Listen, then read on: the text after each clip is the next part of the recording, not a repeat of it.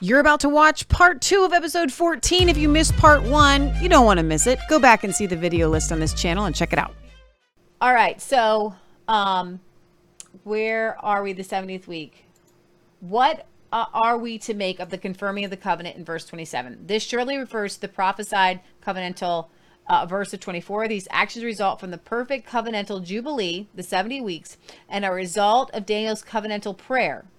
This covenant must be the divine covenant of God's redemptive grace.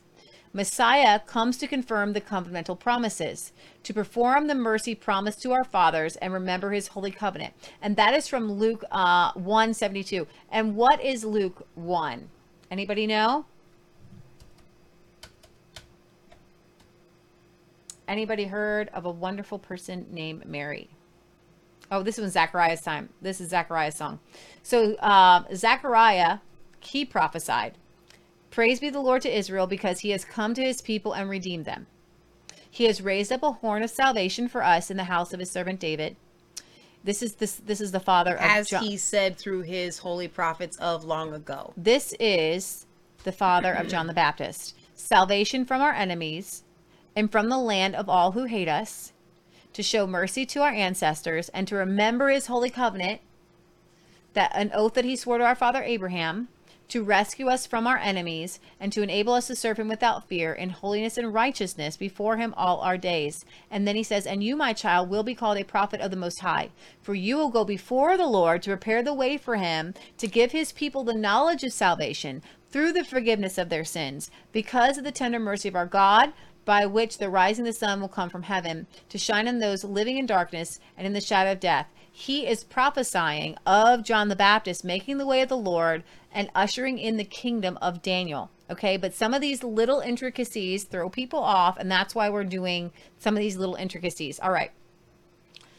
So Jesus, that's in Luke 1, and that was kind of around verse 72. He confirms the covenant by his death on the cross.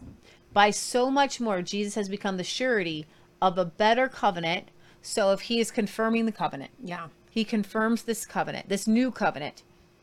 Hebrews talks about a new covenant. Right. And he's confirming that covenant. And Daniel sees it. Why wouldn't Daniel see it? Why wouldn't Daniel see this new covenant? And Jesus, I feel that we have, Christianity is a separate, in a dispensationalist mind, Christianity is a separate religion apart from the Bible. Well, and not only that, but why would he see all of this very, very intricate different things in kingdoms and then not see anything for 2,000 years and then see a thing? Like we don't matter. Like no one has mattered in between this time. That's what dispensationalists say. That's what he says. I'm going to read a little bit of Hebrews 7. But he became a priest with an oath when God said to him, "The Lord has sworn and will not change his mind. You are a priest forever." Because of this oath, Jesus became the guarantor of a better covenant. Okay? I want you to kind of get that. All right. So, furthermore, the word translated confirm, which is Hebrew higber, is related to the name of the angel Gabriel, who brings Daniel the revelation of the 70 weeks. He also later brings the revelation of Christ's birth. Did you know that? Did not. Is that so cool? Yeah. I probably did. It just Gabriel wasn't right on the tip knew of this whole mind. prophecy. Yes. He gives the prophecy to Daniel, and it's Gabriel who goes, That's awesome. who brings the revelation of Christ's birth. Gabriel is based on the Hebrew word gibor, which is strong one, a concept frequently associated with the covenant of God. The related word found in Daniel 9:27 means to make strong, confirm. That's good. So Gabriel's name literally is, and he's ushering in the Messiah. He's telling the world, here we are. The Messiah is coming. So to make strong, it's kind of cool. This certainly is a firm covenant, for it brings about an everlasting righteousness. Daniel's prayer is particularly for Israel, and it recognizes that God promises mercy to those who love him. Therefore, the prophecy holds that the covenant will be confirmed with many for 1 week. The reference to the many speaks of the faithful in Israel. Thus, a contrast is introduced between he and the many. A contrast which appears to reflect upon the great messianic passage, Isaiah 52. Do you want to read Isaiah 50? Well, just a little bit of it. I don't have and particularly, you just have to look it up. I can pull up my Bible that's right here if you want it. Isaiah, particularly Isaiah 53:11. So, Isaiah 53:11. Who has believed our message? To whom has the arm of the Lord been revealed? He grew up before him like a tender shoot. And if you're in Isaiah 53, you can take over. And like a root out of the dry ground. Verse 2. He had no beauty or majesty to attract us to him. Nothing in his appearance should we desire of him. He is despised and rejected of men, a man of sorrows and acquainted with grief. And we hid, as it were, our faces from him. He was despised, and we esteemed him not. Surely he hath borne our griefs and carried our sorrows. Yet we did esteem him stricken, smitten of God, and afflicted. But he was wounded for our transgressions. He was bruised for our iniquities. The chastisement of our peace was upon him, and with his stripes we are healed. All we like sheep have gone astray. We have turned every one to his own way, and the Lord hath laid on him the iniquity of us all. He was oppressed and he was afflicted, yet he opened not his mouth. He is brought as a lamb to the slaughter, and as a sheep before her shearers is dumb, so he openeth not his mouth. He was taken from prison and from judgment, and who shall declare his generation? For he was cut off out of the land of the living. For the transgression of my people was he stricken. And there's actually a reference in this Bible to Daniel 9:26. And he made his grave with the wicked and with the rich in his death, because he had done no violence, neither was any deceit found in his mouth. Yet it pleased the Lord to bruise him. He hath put him to grief. When he shall make his soul an offering for sin, he shall see his seed, he shall prolong his days, and the pleasure of the Lord shall prosper in his hand. He shall see of his travail and of his soul, and shall be satisfied. By his knowledge shall my righteous servant justify many, for he shall bear their iniquities. So this is kind of a really cool key part of the entire Daniel 70 weeks that I have been waiting on pins and needles to give you guys the second half to help you make sense of this. Okay. So you're about to give it to him? Yeah. Here it comes. All right. So here's the timing. The timing parallels that after the 62 weeks and then the 7 weeks, that's 69 weeks. While providing more detail, we know Christ's 3.5 year ministry is the first half of the 70th week, decidedly focusing on the Jews. For he commands his disciples, what does he say in Matthew 10? Do not go into the way of the Gentiles, and do not enter into the city of the Samaritans. So even when Jesus was here, he wasn't entering into the Gentiles, okay? This is a very huge deal. You have to understand how big it was that we're even here, okay? Then, for 3.5 years, get this, after the crucifixion, the apostles focus almost exclusively on the Jews. They begin first in Judea because the gospel of Christ is for the Jew first. Although Daniel clearly specifies the event that serves as a terminus of the 69th week, he does not specify the terminus of the 70th week. Apparently, an exact event ending the 70th week is not as significant to know. Interestingly, though, at the stoning of Stephen, the first recorded martyr of Christianity, the covenantal proclamation begins turning to the Gentiles. The apostle to the Gentiles appears on the scene at Stephen's death as the Jewish persecution against Christianity breaks out. Now Saul was consenting to his death. At that time, a great persecution arose against the church that was at Jerusalem, and they were all scattered throughout the regions of Judea, Samaria, except the apostles. Acts informs us that Paul's mission is to take the growing faith beyond a narrow Jewish focus. He is a chosen vessel of mine to bear my name before Gentiles, kings, and the children of Israel. Acts 9:15. Paul's conversion shortly after Stephen's stoning is about AD 34 to 35. His confirming of the covenant occurs in the middle of the week. I show above that the 70th week begins with the baptismal anointing of Christ. Then after 3.5 years of ministry, the middle of the 70th week, Christ is crucified. The prophecy states that by his conclusive confirming of the covenant, Messiah will, quote, bring an end to the sacrifice and offering. He does this by offering up himself as a sacrifice for sin. Now, once at the end of the ages, he has appeared to put away sin by the sacrifice of himself. Consequently, at his death, the temple veil rips from top to bottom. This is miraculous evidence that God is legally disestablishing the sacrificial system. Christ is the Lamb of God who opens up the Holy of Holies to his people. So we have this Messiah being cut off, his crucifixion, and then we have 3.5 years where the gospel is only going to the Jews. I am confirming my covenant with you. I love you. You are my people. And then I'm taking it to the rest of the world. And Daniel saw it. And he prophesied it. And it's so simple. And it's so easy. And that is the 70th week. And it all happened where the wise men came and they waited for the Messiah to come. And they knew about when he would be born. And Jesus starts his ministry. And it does go for about 3.5 years.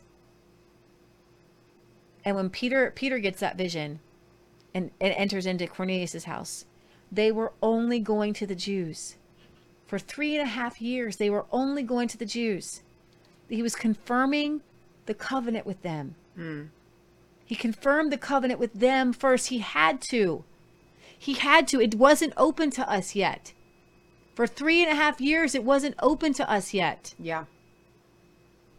And he finished the 70th week. And the 70th week is over. And there's no more. It's all so simple. It's all so seamless. And you can win people to Christ with this. Daniel prophesied this. It's all so beautiful. Now, so Minkle says that was important. A better covenant. We need not become Jews to please God, correct? Absolutely. He finishes the old covenant and he finishes pulling everybody in. Yeah. He pulls everybody in under the atonement.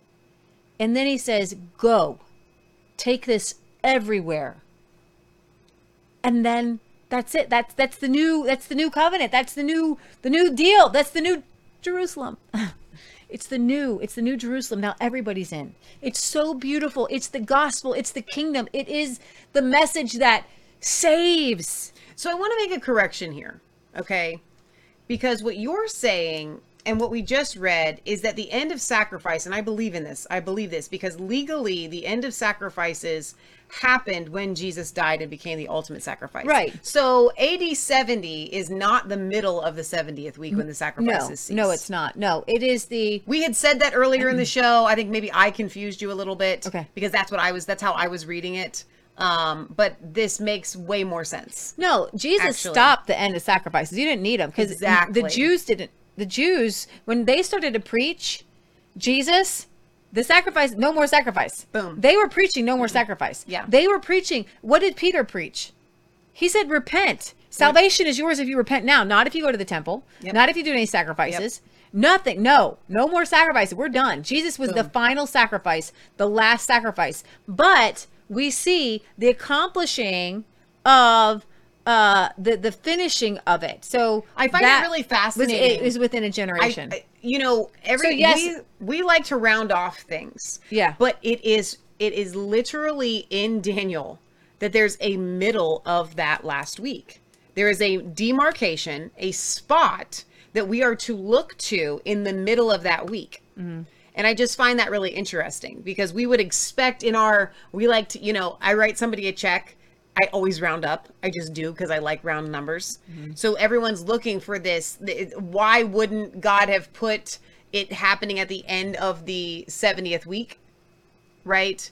I don't know, but there's a middle. It's a timestamp that we are given in the middle of that 70th week. Hebrews chapter 8:13. By calling this covenant new, he has made the first one obsolete. And what is obsolete and dated will soon disappear. Outdated. So this Hebrews chapter 8 is one of those scriptures that we use. It says, by calling this covenant new, he has made the first one obsolete. It's done. He finished it. And what is obsolete and outdated will soon disappear. Yeah. It's obsolete. It's done. And they knew, whoever wrote Hebrews, I'm kind of hoping for Priscilla, but it feels masculine, who is outdated.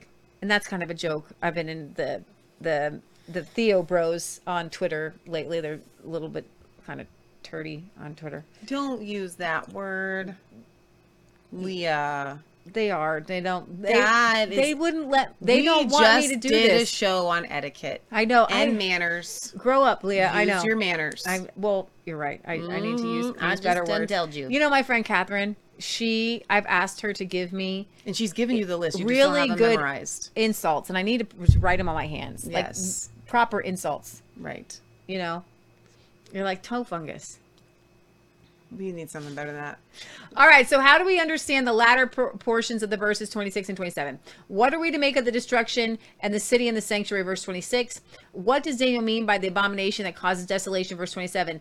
Do not most evangelical commentators agree that this speaks of AD 70, which occurs 40 years after the crucifixion? And in this, do they not follow Josephus? Josephus applies, interestingly enough, Daniel 9:27 to AD 70 events.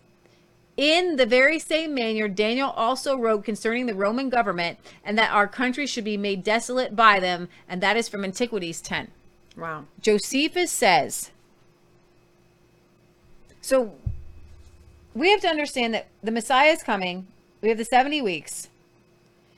When you read Isaiah 61, Jesus reads all the way up to the year of Jubilee, and then he does not say the days of vengeance of our God. Which is why some dispensationalists put that 2,000 years later hasn't happened yet. Right.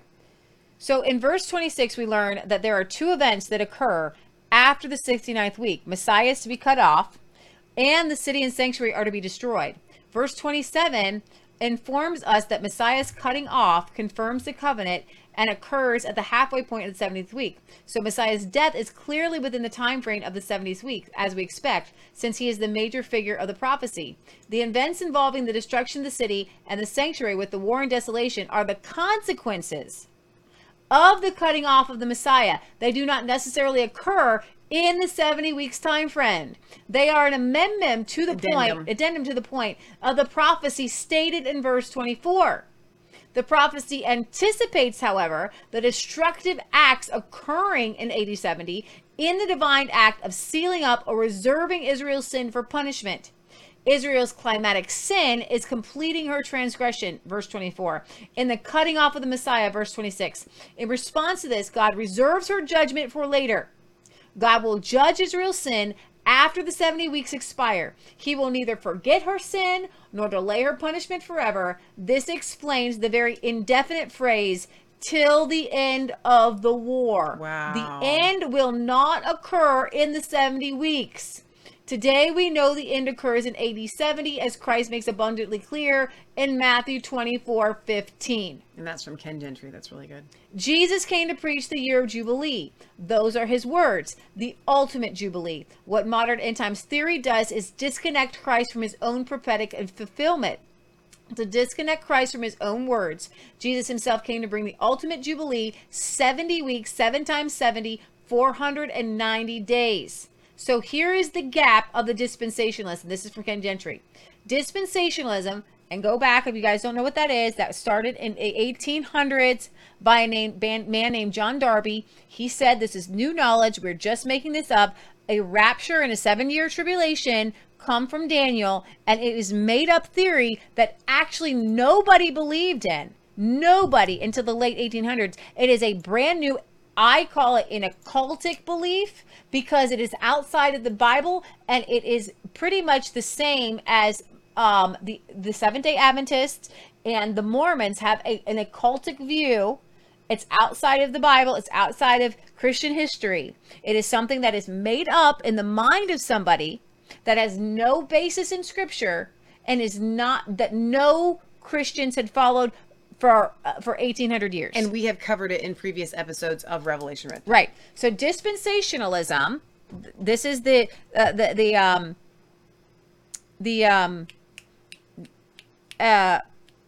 the guy who writes the Bible? The Scofield Reference Bible. Okay. That's in Scofield Reference Bible that went to every Baptist church in America. It's got the Moody Bible Institute and all that. Dispensationalism interposes this gap or parentheses between the 69th week and the 70th week.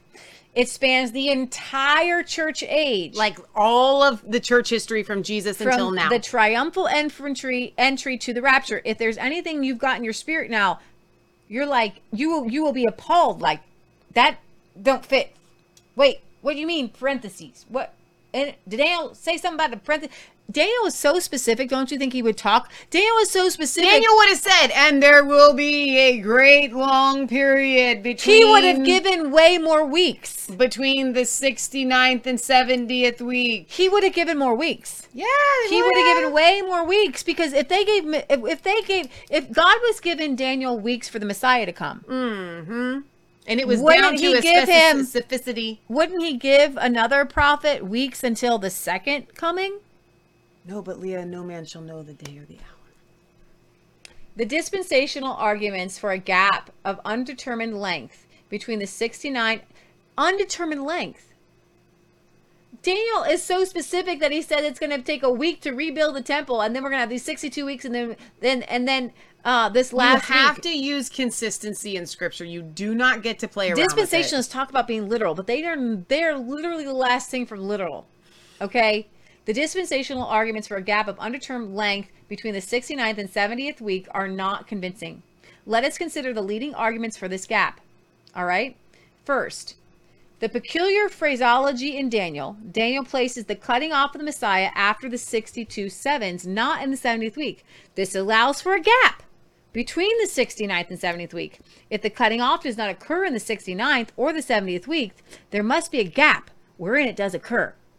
In response, it is obvious that 70 occurs after 69 and thus fits the requirements of the statement. Consequently, such an argument does not prove that after requires a gap.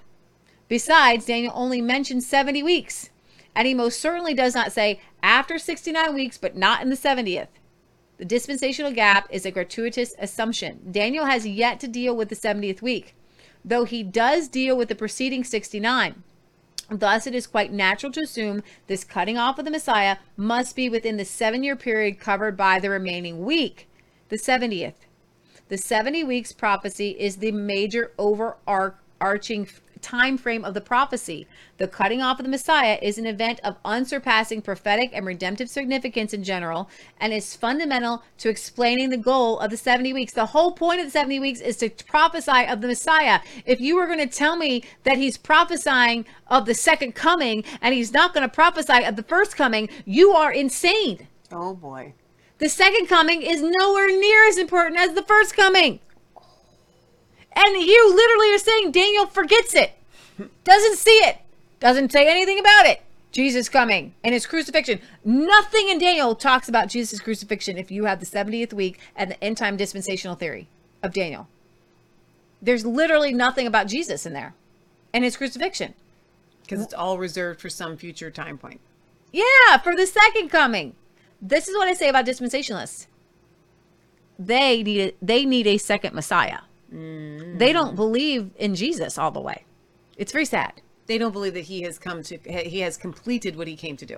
Exactly. That it's an incomplete work. They're still waiting for another Messiah, a second Savior. In response, it is obvious that the 70 weeks happens after the 69 and thus fits the requirements of the statement. All right. Daniel has yet to deal with the 70 week, though he does deal with the preceding 69 weeks. Thus, it is quite natural to assume this cutting off of the Messiah must be within the 7-year period covering by the remaining week, the 70th. The 70 weeks prophecy is the major overarching theme of the prophecy. The cutting off of the Messiah is an event of unsurpassing prophetic and redemptive significance in general. It is fundamental to explaining the whole goal of the 70 weeks. Okay, in verse 24 in particular.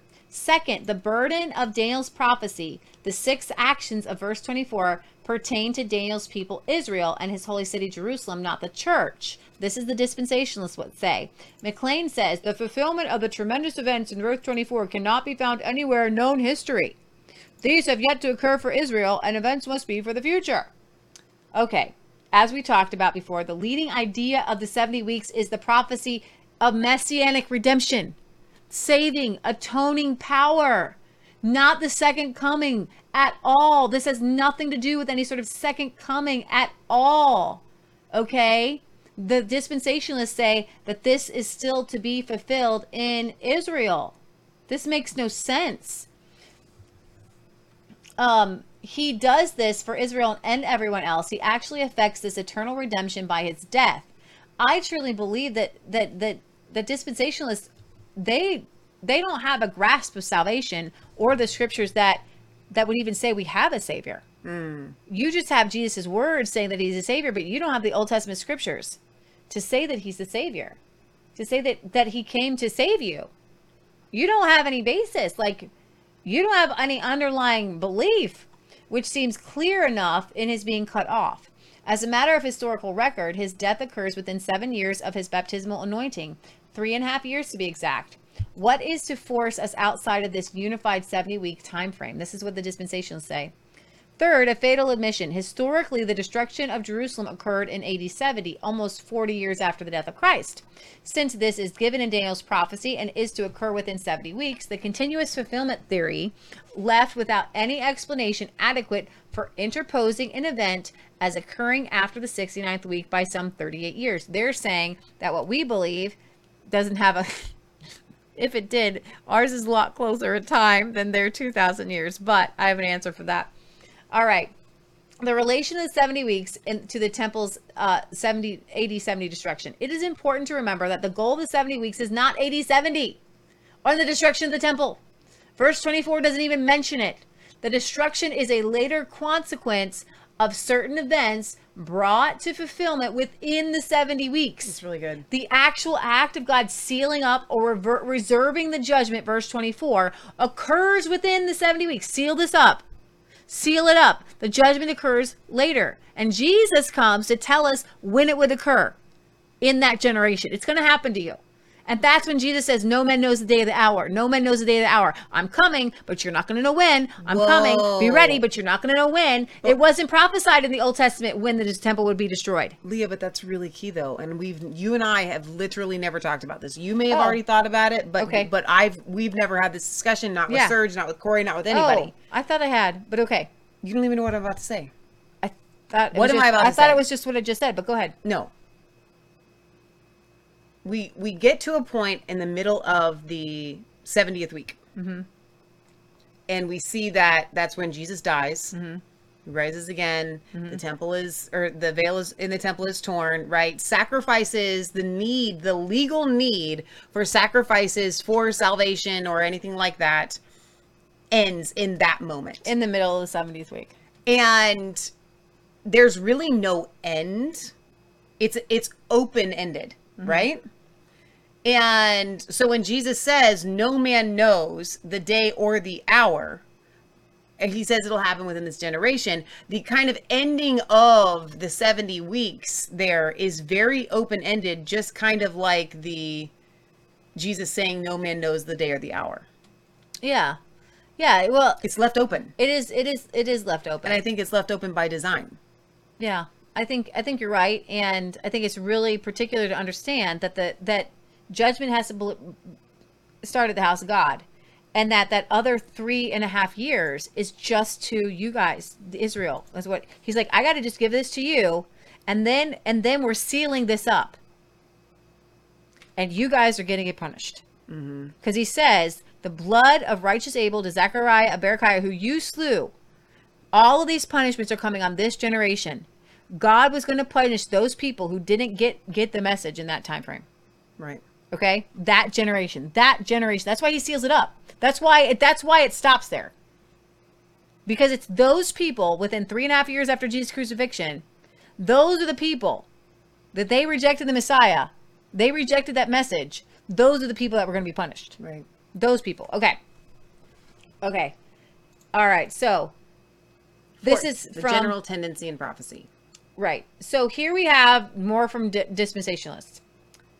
Fourth, the general tendency in prophecy. Nothing should be plainer to one reading the Old Testament than that the foreview therein provided did not describe the period of the time between the two events. This very fact confused even the prophets. 1 Peter 1, 10 through 12. The dispensationalist argues that the Old Testament prophecy often merges the first and second advents into one scene, though separated by thousands of years. Consequently, we have biblical warrant for understanding the 69th and 70th weeks as merged into one scene, although separated by a gap of thousands of years. So it is just one. Even though it's separated by 2,000 years, it is just one. Now, the argument is wholly without merit. Clearly, the 70 weeks compose of a unit. though subdivided into 3 equal parts. Unequal parts. Unequal parts, sorry. It is one period of 70 weeks, anticipating the events mentioned. The parts make up a unified whole. 3 separate periods of weeks are not the major chronology in the Revelation. These periods, 7, 62, 1, make up the overarching time frame of the 70 weeks of years. The plural 70 weeks is followed by a singular verb, is decreed. 70 weeks, not are decreed, is decreed. It is the 70 weeks, and it is decreed, not are decreed. There's a like 6, so these are divided in 3 parts, 7, 62, 1. That 62 is a pretty wide chunk of the 70 weeks.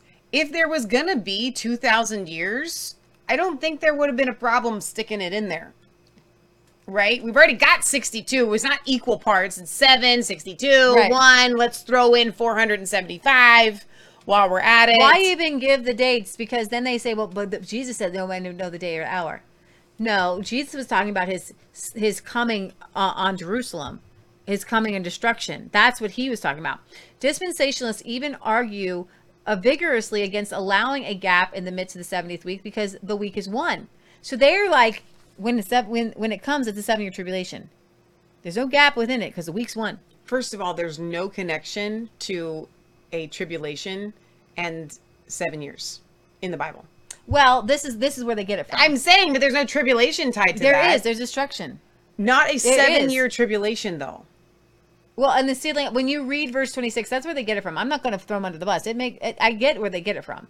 It talks about destruction. There's a lot going on in the midst of that, but it's not all just like tribulation way that... Well, it says, and after 62 weeks shall Messiah be cut off, but not for himself, and the people of the prince shall come and shall destroy the city and the sanctuary, and the end thereof shall be with the flood, and unto the end of the war of desolation is determined. So, and it says, and it shall confirm the covenant for many for 1 week, and he shall, and in the midst of the week he shall cause sacrifice and oblation to cease, and the overspreading abominations of abomination he shall make desolate. So that's where they get the tribulation from. The end of thereof shall be with the flood.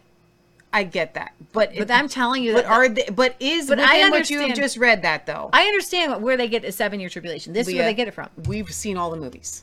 Yeah, in all of the things of like 7 solid years of the worst thing that you can possibly imagine is that prophesied in there. No, it's 7 just the solid city and years the sanctuary. Of what we see in modern end times it movies. Doesn't say this particular prophecy does not talk about great tribulation. It says it doesn't say great tribulation here. That's what I'm saying. Right. And that's where they get it from, but right. It's not actually, it doesn't say there will be a great tribulation in these 7 years. We're going to get to the Antichrist here in a second. So you guys can kind of get where they get it in the 7 years and the rapture and theory. All right. So it is 1, by the way. It is 1. I'm continuing a critique of dispensationalism gap theory for Daniel's 70 weeks prophecy. 5th, the order with the prophecy. In the record of the prophecy, the destruction of the city, verse 26b, is placed before the last week, 27a. Since this occurs in AD 70, we must allow a gap to account for it. This is the dispensationalist view. This argument overlooks the peculiarities of the Hebrew poetic style.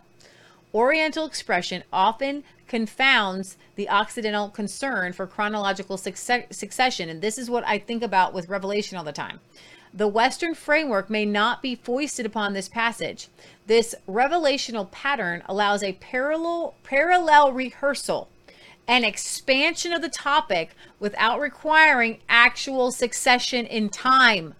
Even classic dispensationalists understand that some prophetic passages do not flow chronologically.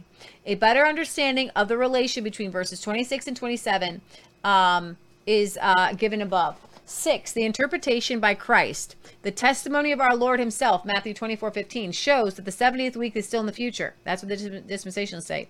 This problem is already answered in what we've talked about. That's not a scripture that you just read. No, I said that's a dispensationalist. I know. It sounded in the beginning because you said the testimony of our Lord himself in Matthew 24:15.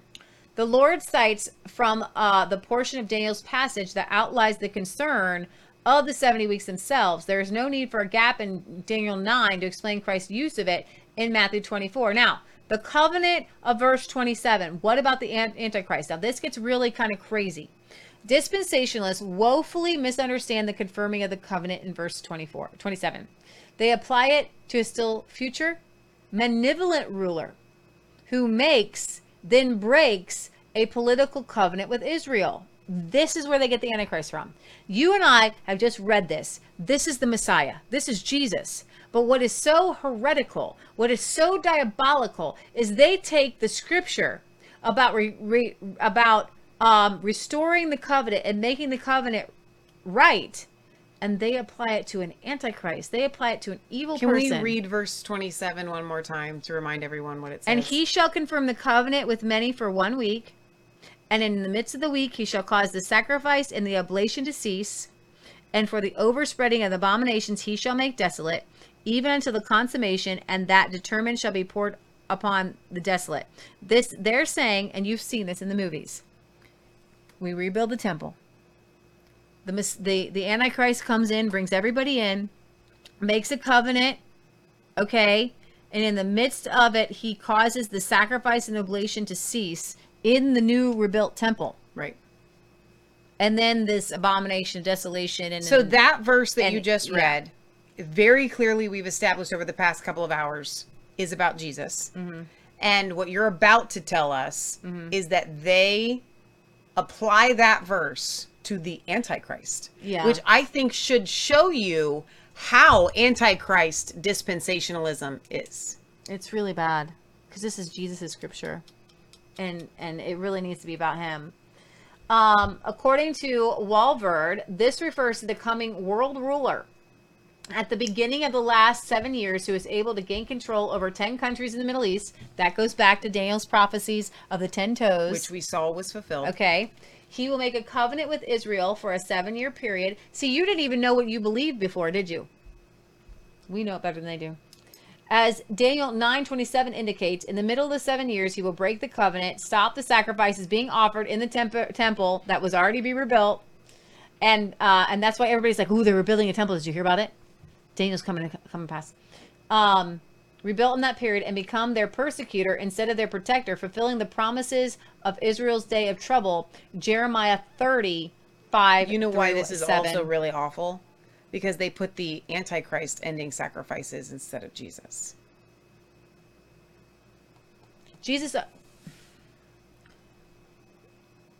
Why would Daniel see an Antichrist in the future doing his thing in some sort of rebuilt temple?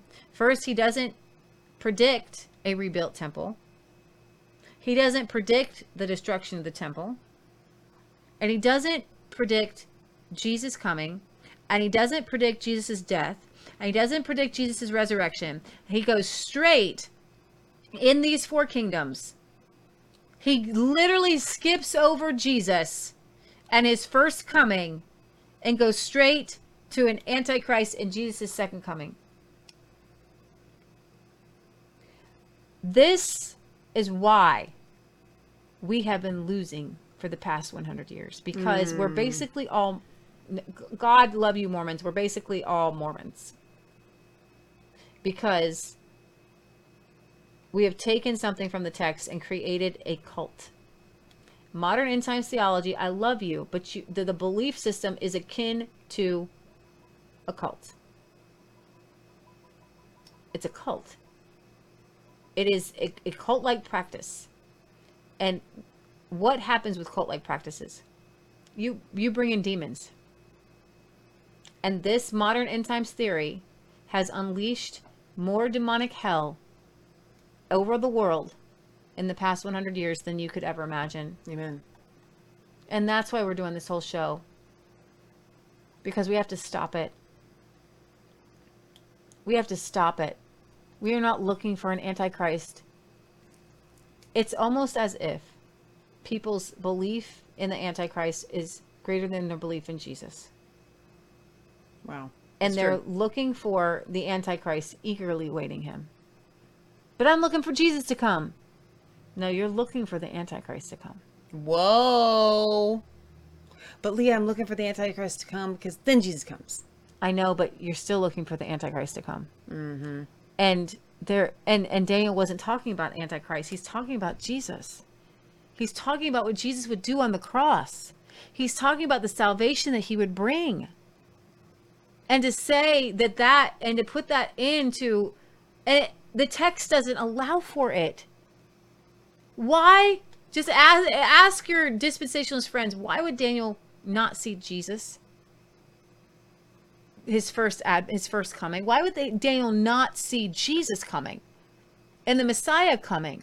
And why, if Jesus was saying the Son of Man is here, the Son of Man is here, I'm the Son of Man. They say that he saw Jesus coming, but he only saw him coming the second time. But why does Jesus refer himself as the Son of Man in Daniel? Then, now, here, it's come. Daniel's prophecies are fulfilled in me now. Yeah. And I have a whole big teaching on Jeremiah 30 and 31, and I hope I can give it to you guys soon, because you're going to see that the dispensationalist view, Jeremiah 30 is not fulfilled yet, and it has been fulfilled, and it's fulfilled in Jesus. Pentecost states, this is a person, this covenant will be made with many, that is, with Daniel's people, the nation of Israel. This is what the dispensationalists do. The ruler will come, Daniel 9:26, will be this covenant maker, for that person is the antecedent of the word he in the verse 27. As a yet future ruler, he will be the final head of the fourth empire, the little horn and the fourth beast. It hurts my head. It hurts my spirit. Many problems plague this interpretation, several which we're going to talk about. We talked about before. We're going to go over this again. The covenant here is not made. It's confirmed. Antichrist coming to make one? No. Confirming a covenant. Jesus was coming to confirm the new covenant. Why would Daniel not prophesy the new covenant? I want to insert something while you're talking, guys. Because this is Revelation Red Pill, okay? The way that we are presenting Daniel with kind of a slight bit of frustration is because we are trying to unbrainwash modern end times theory from the masses who have been brainwashed for the past 150 years. Okay. Normally, prior to modern end times theory, when you were, and if we weren't trying to unbrainwash people, we would be excitedly telling you, and this is this, and this is this, and this is this, and this is this. But when you're hearing the frustration, it's actually a grieved spirit of, I'm so sad that the church has been led astray for so long. And we have to break down, what have they been teaching? What does the Schofield Reference Bible teach? What do dispensationalists have to believe in order to come up with the modern end times theory that they believe? And then we have to give you what is essentially, we're preaching the gospel of the kingdom, the gospel of Jesus Christ. So number one, the covenant here is not made, it's confirmed. So it can't be some sort of other person. It's confirmed. Who can confirm the covenant but Jesus? The usual word for the initial establishment of the covenant is karat, to cut. Here the word is higbar, to confirm. This then is a confirming of a covenant already in existence, the covenant of God's redemptive grace that Christ confirms, and we read that in Romans 15:8. The word confirmed, higbar, is the emphatic form of gabar. Not only does the root term itself indicate a confirming of covenant, but in its present form, it is an expression too strong to apply to a covenant made, then broken by the Antichrist. The term is related to the name of the angel of God who delivers the message of Daniel, Gabriel, which means God is strong. The lexical correspondence between the name of God's strong angel, Gabriel, and making the strong higbar of the covenant suggests the covenant's divine nature. This is God, higbar. He is confirming his covenant. Higbar, it is strong, it is God, it is divine. Not an antichrist. Not some sort of, can't make a covenant anyways. In addition, covenantal passages frequently employ related terms when speaking of the strong God of the covenant. The parallelism between verses 26 indicates the death of the Messiah directly relates to the confirming of the covenant. He is cut off but not for himself, for he confirms the covenant for the many of Israel. His cutting off confirms the covenant. For without the shedding of blood, there is no remission. Hebrews 9:22. As Christ puts it, this is my blood of the new covenant that I am going to higbar confirm to you, which is shed for many for the remission of sins. Jesus himself in Matthew 26 is relating to them the cutting off and the confirming, the higbar of the covenant. I'm going to confirm this to you. By my very blood. Take this. He explains to you the confirming the covenant. Take and eat my body, drink my blood. When we take communion, we are higbaring. We are confirming this covenant. That's good. I am going to confirm it with the blood of my flesh, the blood of my bones and my flesh and blood. Okay. The indefinite pronoun he does not refer back to the prince who is to come. The word prince is a subordinate noun. The people is the dominant noun. Thus, he refers to the last dominant individual mentioned, the Messiah.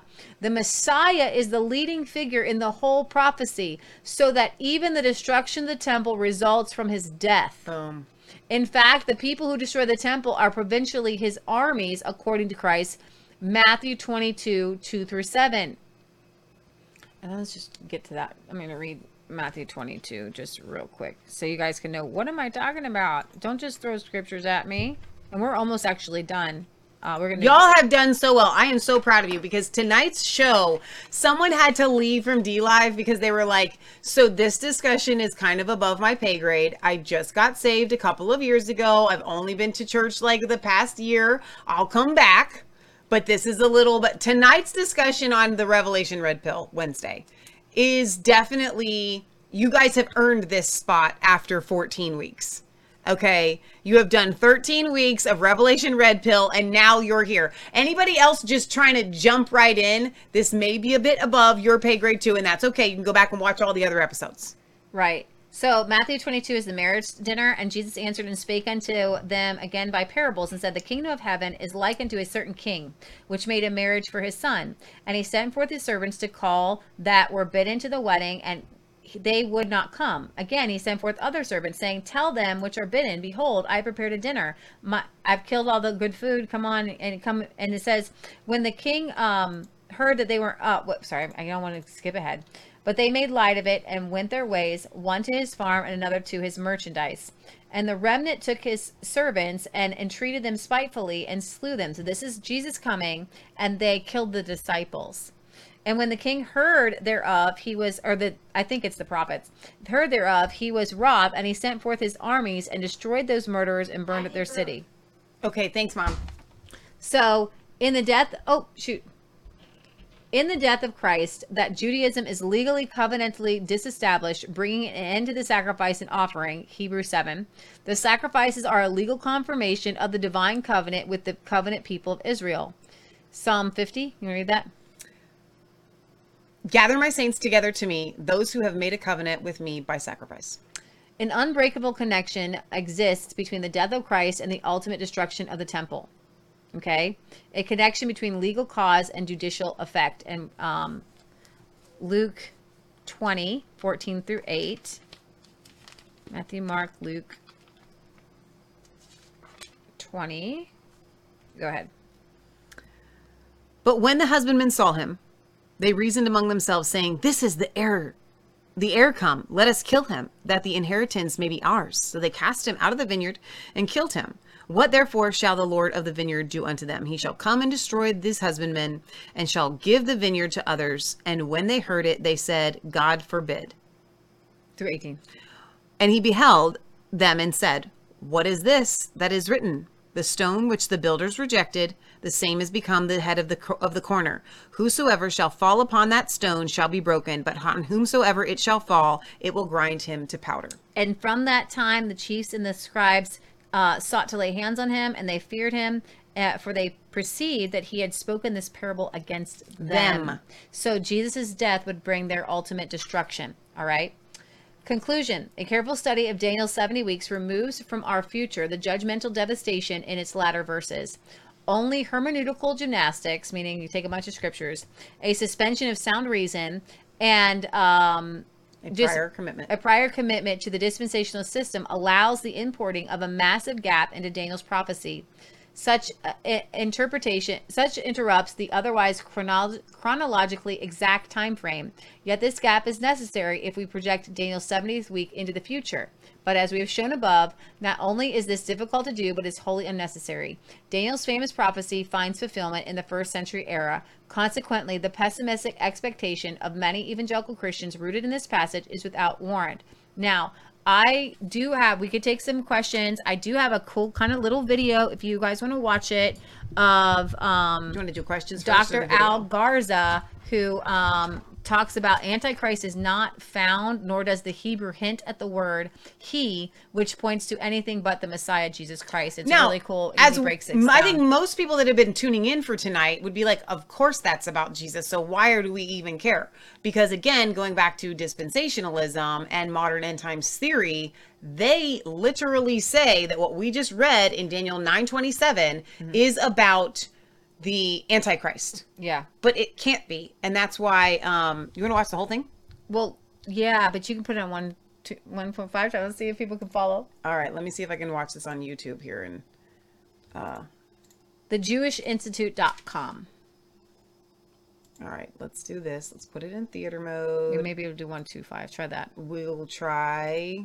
Lee and I listen to everything like on 2 times. Let's do 1.25. 1.25 or 1.5? Let's see. 1.5. Let's try it. It might work. Let us know if it's too fast and we will slow it down. I promise. Well, now turn up a little bit. It's as loud as it goes. Okay. Is understanding Daniel 9:27 important? The reason this is important is because we're dealing with a portion of scripture that many so-called prophecy Bible teachers or self-proclaimed experts of prophecy, specifically in this panel of 16, have misapplied and misinterpreted Daniel 9:26-27, because they either do not know the Hebrew or they do not understand the grammatical structure of how these passages lie within the Hebrew grammar, within the Hebrew language itself. So what we need to do is we need to go to the Hebrew text and ask ourselves, what does the Hebrew say grammatically, and how should we understand it the way Daniel intended us to understand. And the reason why we need to look at this is because these so-called experts, what they do is they change the he, which refers to a specific individual, and calls him the Antichrist, that the he refers to the Antichrist. When this Antichrist confirms a 7-year peace covenant with the nation of Israel, that will begin the final 70th week of Daniel's response. After a long period of war desolations, then comes the last 7.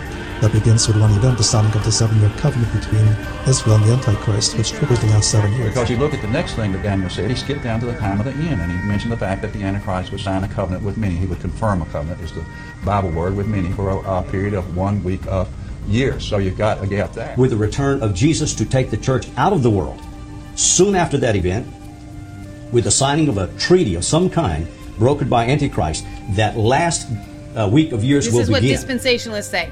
The Hebrew grammar is clear. If we look at the text and we see that even within the text where people have said, referring to the Antichrist, he being the Antichrist, they point to the fact where it is the prince who is to come. And they say that where it says, and he shall destroy the city and the sanctuary, and his end shall be the flood, that referring to, and a people with a prince he shall come, that this is the prince or the Antichrist. Nowhere in the text does it say Antichrist, and as we just heard, they add Antichrist into the passage, which is not there. They'll add other words and phrases that is foreign. The people and prince is an indefinite noun. It does not have a definite article in Hebrew. And to have a definite article in Hebrew, we have to have the Hebrew he in front of the noun. This would be an example of a word like the prophet, Hanavi. If you say Hanavi, then it'd be the prophet. If you just say Navi, it's a prophet.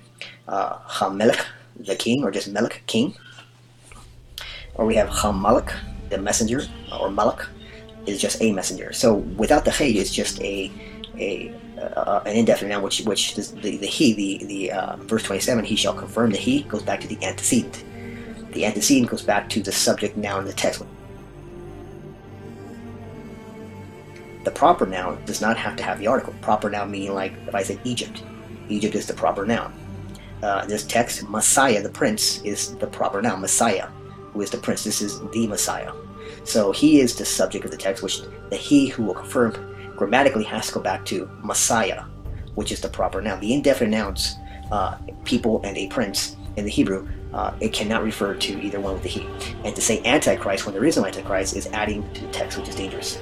Tribulation is kicked off with the signing of the agreement, covenant between the Antichrist and Israel, still in the yet future. Ultimately ushers in as well the tribulation period that we know is coming, and that is the final 7-year period. Nowhere in the New Testament do we find any 7-year tribulation, the time frame 7 years. Nowhere in the New Testament. Not mentioned by Yeshua, Jesus of course, or Shaul, Paul, or any of the other disciples or apostles, Peter, James, John, and so forth. You might find 3.5 years mentioned, whether it be Revelation or whether the Gospel of Marius. But a 7-year tribulation is never found in Scripture. Also, we understand that the Messiah is the context of Daniel. He is what is the subject and the context behind Daniel. Any other application is simply wrong when we look at it from Hebrew, or even in the Aramaic, the grammatical structure of the Aramaic. The only thing we have is Messiah in the text. In fact, if we look at the Hebrew grammar, and we hear what it says there are 3 types of definite nouns in Hebrew. The most common definite nouns are those occurring with the Hebrew definite article. Proper nouns, example Egypt, and nouns with possessive pronouns, your book, are also considered to be definite.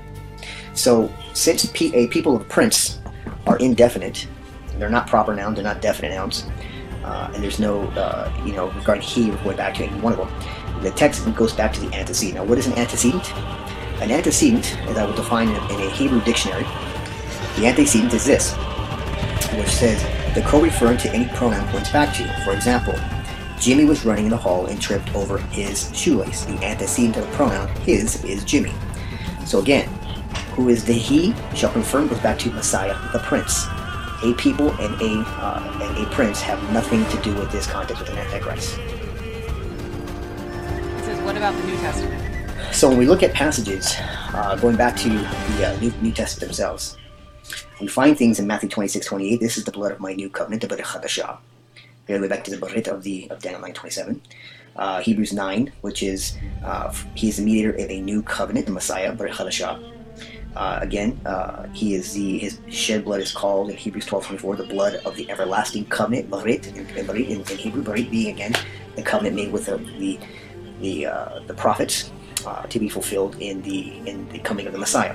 So Daniel 9:27, V'hekbir Barit la Rabin Shavua Echad. Again, Messiah, 3.5-year ministry. The Roman army coming against Jerusalem, 3.5-year battle, exactly 3.5 years, gives us 7.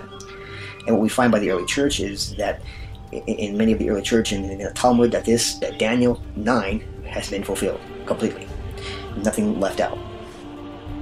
What about adding Antichrist? I find this interesting that they would add the word Antichrist into this, which is very dangerous because nowhere in this passage even hints to an Antichrist. In fact, the people of a prince, referring again, prophesying of the Roman army and Titus being that prince who came against Jerusalem, have nothing to do. In fact, when we read the rest of this, that shall come into the city of the sanctuaries, and shall be with the flood to the end, the war desolate are decreed. Every historian, every biblical scholar agree that this is, of course, the 70 AD. But they go on and they add the he as Antichrist, which is foreign to the text. In fact, when you diagram this text, which here's how it should read, even from the Hebrew, diagramming Daniel 9:27 reads this way. And he, Messiah, shall confirm the covenant with many for 1 week. And in the midst of the week, he, Messiah, shall cause the sacrifice and the oblation to cease in the temple. And for the overspreading of abomination, he, Messiah, shall make the temple desolate, even until the consummation of that determined by Messiah shall be poured out upon the desolate, or the ruined, the temple. So, it is Yeshua who decrees the temple to be destroyed. This goes back to Leviticus 26 of the curses of God, that if his people does not obey his commandments, they will be, he says, you will not be blessed, you will be cursed, you will be stricken with famine, pestilence, you will be exiled from your land and killed with the sword. This goes into the minor prophets, Lamentations, and Jeremiah. And Yeshua, as being Yahweh himself, gives this warning to the Jews and says, your house will be left desolate to you. And he prophesies this in Matthew 24, in Luke 21, and Mark 13. These same prophecies, and in Luke he gives more detail of the army that surrounds Jerusalem. So Yeshua himself issues the decree that your house, the temple, will be left desolate. And this is the theme that Yeshua comes in, turns and turns over the change tables, because they have made the house of God a den of thieves. He tells them that he will not come back. So what did Jesus say? Again, I'm going to go right back to Jesus, because Jesus quoted Daniel 9:27 in Matthew 24 verse 15, and that's in the context of the future. The future. And of course, it goes against, even what the gospel narratives historically have said. When Yeshua tells the disciples, when you see these things, who's the you? You disciples, you follow, when you see these things happen, when you see the temple become desolate, and when you see the abomination of desolation erected in the temple, going back again to Daniel, that this is going to happen again. So we need to understand that this is an ongoing text speaking historically to the disciples of that time. Conclusion. This is clear from the Hebrew. There's nothing more to add as far as you've heard them keep saying that is Antichrist, when there is no Antichrist in this text. Nowhere in the New Testament do you find a 7-year tribulation or a peace treaty signed. Nowhere in the New Testament. This is foreign to the New Testament. And to take a small snippet of Daniel 9:27 and try to say that this is the Antichrist, when if this is the Messiah, then you are calling the Messiah the Antichrist. And that is a dangerous thing to do in the text. And as we have seen from Scripture, that this is exactly what it is saying, that this is, he will confirm the covenant as Messiah. There you go. So, and that, I know that music was a little bit distracting. We can't remove the music there. Yeah, sorry. But I think that he did a really good job of hitting home the fact that, guys, we look at two covenants, the old covenant and the new covenant. And he's confirming the There's covenant. no reason Jesus whatsoever. There's no evidence, there's no proof, there is nothing to back up that you should then take the idea of a covenant and put it with an Antichrist. Yeah. On the contrary, there is every reason to believe that every time these covenants are spoken of, that's only between God and his people. Only. And you notice that nowhere else in the epistles talks about an Antichrist confirming a covenant. The only time in the covenant is talk about Jesus. Exactly. So let me get to some comments here and then we'll sign off. Minkle says, we're all in a cult and Catholics have a better doctrine. Who saw that coming? Not I. God laughs. That's really funny. I thought that was a funny joke. No kidding. Minkles. That's really good. Minkles also says, I was brainwashed, but I've been shown over the years that I was off track. You are helping me sort through it, woman to woman. How strong the delusion that I would read Daniel 10 years ago completely differently than I do now. 9:27 was my first clue. So Sherry says, so how did those other preachers not understand the original meanings? They study the languages and often reference other original words when speaking of other scripture. Such a good question. Yeah, that's really good. And I think it goes back to how it all was created.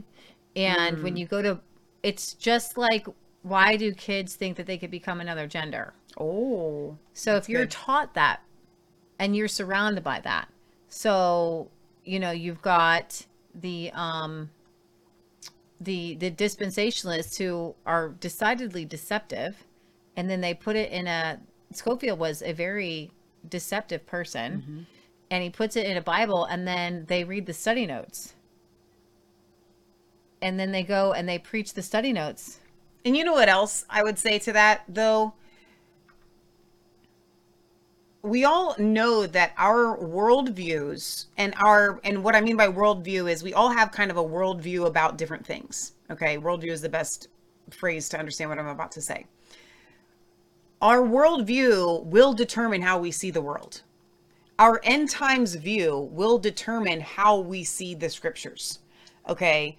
And so many people have said on here, it's been like a veil is lifted. Unfortunately, there should only be one view, and that's just reading the scriptures.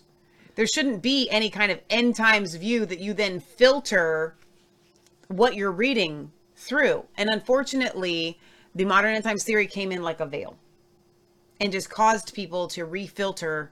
And here's the good news. People have come out of it. They are coming out of it. And it's very, very freeing.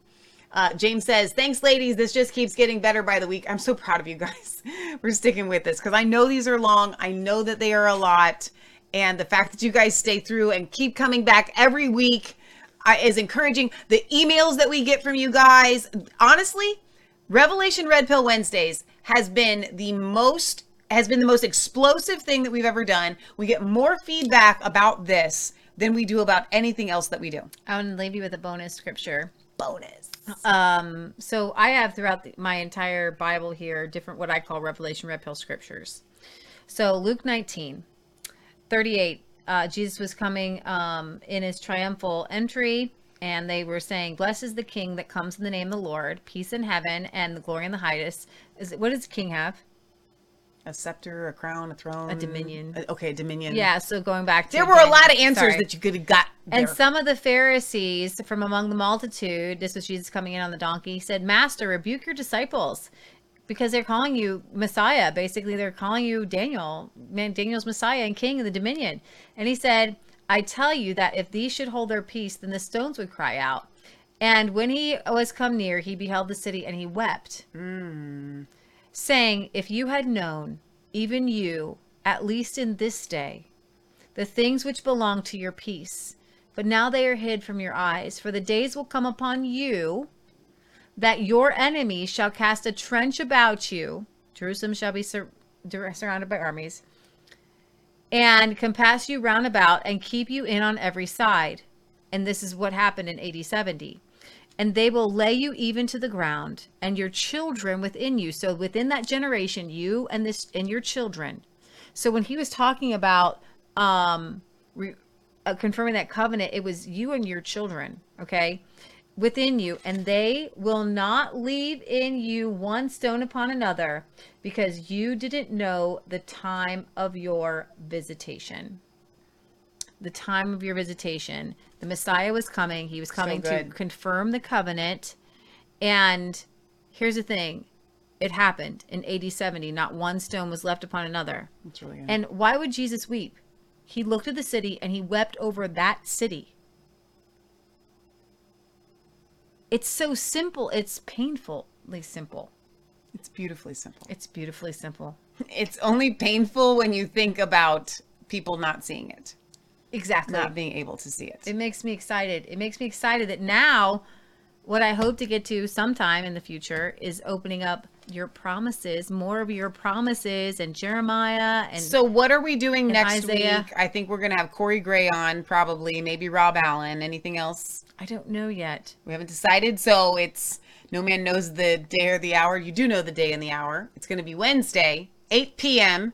Eastern Standard Time. We'll be right back here on Rumble, D-Live, Clout Hub, and Facebook for episode 15, which we have undecided when topic. We have Corey on, and probably when we have Rob on, we're probably going to get the messages like, "Oh, that one was so much easier to get." This one, these past 2 weeks, y'all should get a put me through an AP course. College AP course, and I don't know how much of it I can handle. Could you just tell me the good news of how we apply it and farm and stuff?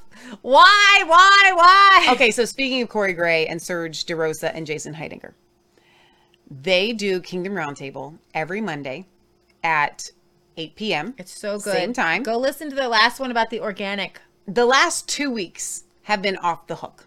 They've been so good. They're all really good. So make sure that you are tuned in. We didn't get a chance to stream it from Resistance Chicks this past week because we were down here in studio doing an interview with David Heavener. So if you're ever looking for it, someone was, I think it was In Pursuit, who was here tonight, was like, I was looking for it, I didn't see it. And then I finally found that I had to go to just be subscribed to the Kingdom Roundtable. Were there any more questions on D-Live or Facebook? I'll check D-Live. I don't see... So, Chris, I'm seeing your comments. Chris was like, I tried to get discussion on my topics. Your topics were a little off topic, which is why I didn't bring them up. Oh, what were his But topics? I'm glad that you're here. Okay? What were your topics? Chris's topics were way off topic. Not even like way off topic. Not that they wouldn't be good for discussion, but this is a 3-hour show and we're nearing the end. Oh, it wasn't about the Revelation Red Pill? No, more like Jesus, the Word, and his last name isn't Christ. I was reading all your comments. I'm really glad that you're here. I'm sorry I didn't get a chance to read them, but they would have taken us down rabbit trails. So not that we don't appreciate you being here, because we totally, absolutely do. Yeah, right. we try to keep it under 3 hours. So let's see. Mike says, I had the same realization about the evildoers trying to make the pre-millennial concept come to a reality. I think, however, God will do Revelation 27 through 10 and satisfy the expectation of those who expect Christ in connection with tribulation, to the surprise of the evildoers. LOL. Those church fathers did not recognize nor fully see the fall of the Roman Empire. They also did not realize what the kingdom of God is. So, and Mike, my mom last week was like, you have to get in touch with Mike. So Mike sent me a really great email and message. Mike has this kingdom message. He's had it for a while. He's really versed in it. And we're going to see, Mike, about getting you on the show to kind of explain the way you see things. And because he has almost, in some ways, a better grasp on some of these things than I do. So I can hear it the way he delivers it. He's got it in his bones. And Mike's been following us for, a really long time. It feels like years. So, all right, you guys, if there are no more questions, we're going to sign off. So glad that you're here. Don't forget, we do a news program, not just this. If maybe you just tune in for this and you don't know, we talk about the news every week on Fridays at 6 p.m. Eastern Standard Time on Brighteon.tv. And then we do an after show right here on all your favorite platforms that we go live on. Also, you guys, we have a Facebook group for True Kingdom Community on Facebook. True Kingdom Community on Facebook. And if you want to join that, if you want to join it's not the discussion, our group, but Serge started it, and he's hoping it just kind of takes on a life of its own. People will answer questions. So True Kingdom Community. And finally, you guys, if you are still in an IRA, if you still are in a 401k, is it 401k? It's 401k. Every time I think I'm trying to say it the right way, I can say O. It's 401k. Yes. 401k, because I don't have one. You can say I don't have one. You guys, we need to be pulling out of the system. And how do we set up the kingdom? Okay? You grow your own food. You get off of the system. And if you are still in this system, this world system, and you still have your savings, because it's all God coming down. Help you. I'm telling you. Okay? Everybody's feeling something coming. All right? Let me tell you, I've got a little hint for you. It's not the apocalypse, but it's going to be a reset. God's great reset. God's monetary reset. And if you guys haven't watched our show on constitutional money, we are going to go hard on constitutional money, because the Lord has revealed to me, and I hope he reveals to you, that gold and silver is God's money. The silver is mine, the gold is mine. He hates unjust weights and balances. So if you want to start honoring God and obeying God, get all of your cash money listen, Lynette Zhang is great. She's like, listen, they have a way to help you make a strategy on how to have how much in a farm, how much in food, how much in cash reserves. But if you've got your savings, if you've got your 401k, if you've got your IRA, these things, this stock market is going to go boom. If you want to shelter yourself and preserve that wealth, you've got to be in gold and silver. Well, and here's the thing, guys. You've got to do it yesterday. Chris leaves in the comment, wait, we went from biblical to finance. Wow. Chris, you haven't been tuning into Revelation Red Pill. So there's a lot of grace for you here, right? This is the kingdom message. The kingdom of God is right now. We rule, we reign, we take dominion right now. And how do we do that? We do it through farming. We do it through not just farming. That's a really bad term. Food, there. Shelter, barterability, wealth preservation. Self-reliance, reliance on God, interacting with the creation that he made for us, literally pulling from the system, okay, and ruling and reigning in this world. Abraham's it's not promises, the land promises. To have this knowledge in our head. We have to walk it out. How do we apply it? The only reason How do we apply it? The only reason why the body of Christ doesn't look like they're winning right now, it's because we're still in their system. Because we're still in the system. We're still under their kingdoms. Everything that we do is about getting out of their system and getting in line with the system that God designed. What does the kingdom have? Kingdom has gold and silver. Kingdoms have a way to financially transact. And the whole point of us doing the Revelation Red Pill, there is no biblical world and natural world. Yeah. It is all one world. And I hope you guys get this deep in your soul. This is not here for tickling ears and for everybody like, oh, that was a really good discussion. Okay, I like to learn that. No. How you do need we to apply learn it? the kingdom of God that he came to bring. It's good news. Which is, how do we find our provision and reliance on him? Right. And if we're not conversing with one another in a proper way, and the one way Kelly says absolutely 100%. we already 100%. show you guys how to grow your own food. We have pigs. But we have to be able to have a God-based money system. And I know there's only a short time frame for you guys to get out of your worldly. Listen, I'm telling you to grow your own food. I can show you how to do that. I can't show you how to get your IRA into gold and silver. That's why we partner with ITM Trading, because you guys are asking me, what do I do with my retirement savings? So let me tell you what's really cool about ITM Trading. Not only have they been doing this for 27 years, but they are a physical gold and silver dealer, which means what, Leah? If you don't hold it, you don't own it. You will get gold and silver directly from them in your hand. It's not gold futures. It's not like all this stuff that somebody else is going to hold on to it. They're going to send it to you. Okay? And something will change in your everything when you transition from the false, unjust weights and balances of paper dollars and credit cards. Come on and preach it. Okay? That's why I'm trying to make more time at the end of these shows to go over the things that you need to do to manifest the kingdom, and I don't leave enough time, and so it sounds like I'm rushing into. I want to answer Sue's question. Yeah. Sue says, we have a farm. We are pretty self-reliant. It's just my husband and I now. We're in our 60s. He gets a not very big Social Security check. I do odd jobs for extra cash now and then. How do we afford gold? We never have spare money. Wait. Full stop. Okay? ITM Trading is for those that have savings. They've got this money and it's not going to be worth anything very, very soon. Okay? And we need to pull that money out of the system and put it where it goes. You're like us. Sue, you're like us. All right? So we are in the same exact boat. Let me tell you something. We have used for years SD Bullion. That's SDBULLION. And this is what we tell everyone on our show.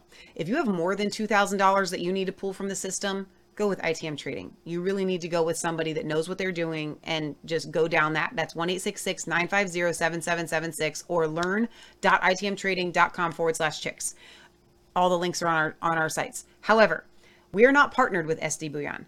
And I will tell you, and I have gotten like literally not just the approval, but the request from ITM Trading to tell everyone that has less than $2,000 to either go to moneymetalsexchange.com or sdbullion.com and just get a little bit. We buy junk silver. I'm talking about those silver and dimes that your grandma told you to look for that doesn't have the gold or, ring around it or whatever. It's 90%. Those are kind of a little bit more expensive, but let me tell you something. You do got them. When I have an extra $35, this is what I buy. Okay.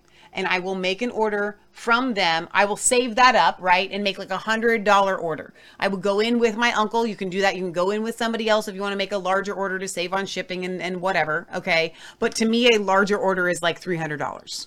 Okay. We purposefully keep our income low, and we purposefully do not seek after money. We seek after God's provision, which is food, animals, the land. But if you've got savings, I want you guys to be the banker. Yes. I want you guys to be your own central bank. Be the banker. Yes. Have the gold and silver. So you can do, and here's what I would say. With the junk silver or these silver eagles. All right. Leah called them a round. They're not actually rounds. Rounds are bullion. You don't want to buy those. Well, you can actually. You totally could. Those are even cheaper than these, by the way. If you have very little money, get some bullion. What's bullion? Bullion is a round that's in this shape that's 1 ounce of silver, but it's not minted by the U.S. government. All right. Or another national there's no spot government. No all right. Spot price on it. So that's a good way to get into silver, a very cheap way. You would then have to have an extra, like I said, $25, $30. You don't have to buy gold. Don't buy gold. I hardly ever buy gold. I mean, hardly ever buy gold. We send our people who want to buy gold to ITM Trading because we're not there.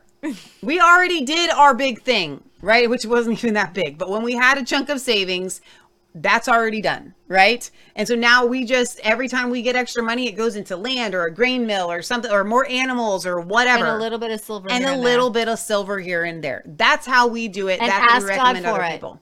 Ask God. Say, God, That's the answer right there. if you want me to have Come silver on. and gold, show me how to get it and give me some seed money for it. I'm going to tell y'all something. A testimony from my friend, Catherine. All right. I had an extra colony of bees. I said, you need to buy the hive. It's going to be about $350. I said, please get 2, or $375. I said, please get 2. It's going to be about $750 for 2. She said, I don't have the money for 2. I said, I'll supply the bees. You just need to buy the boxes and the frames and the whole setup. She said, I have the money for 1. Let's just do 1. I was like, okay, fine. So we get her the 1. I install her bees. Her mom drops off the money. She was going to owe me a little bit more. She drops off $300. She said, Michelle, I'm going to pay you the rest. It was going to be like $75 or whatever it was. I'll pay you the rest later, but my mom's dropped off $350. This was just what, yesterday, the day before? 2 days ago? I opened up the envelope and I sent her a text message. I said, I thought we were just doing 1 hive. I only bought you one box of bees. She said, we are just doing 1 hive. I said, there's an envelope here with $750. She goes, I only put $300 in there.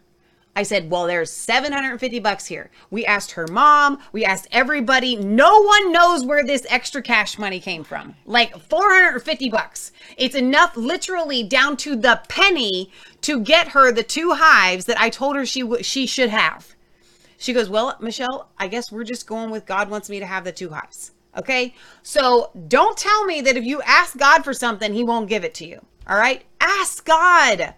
Ask me and I will give you the nations as an inheritance for you, right? Ask God for that. All right. We love you guys. God loves you. God bless. Remember, it's not just a conspiracy theory if it's actually the truth. Tune in every Wednesday right here for Revelation Red Pill Wednesdays. You don't want to miss this. Don't forget to share these with your friends and your family. Jack says, I got a wagon full of gold currently. I'm following Jack. Jack, where you live, buddy? Where you live, buddy? I think he's... I know. I know. Speaking I know. my I love faith. it. I love it. I love it. I love it. Speaking my faith. All right, you guys. We'll see you on Friday, 6 p.m. Eastern Standard Time. Be there or be square. We'll see you next time. God bless.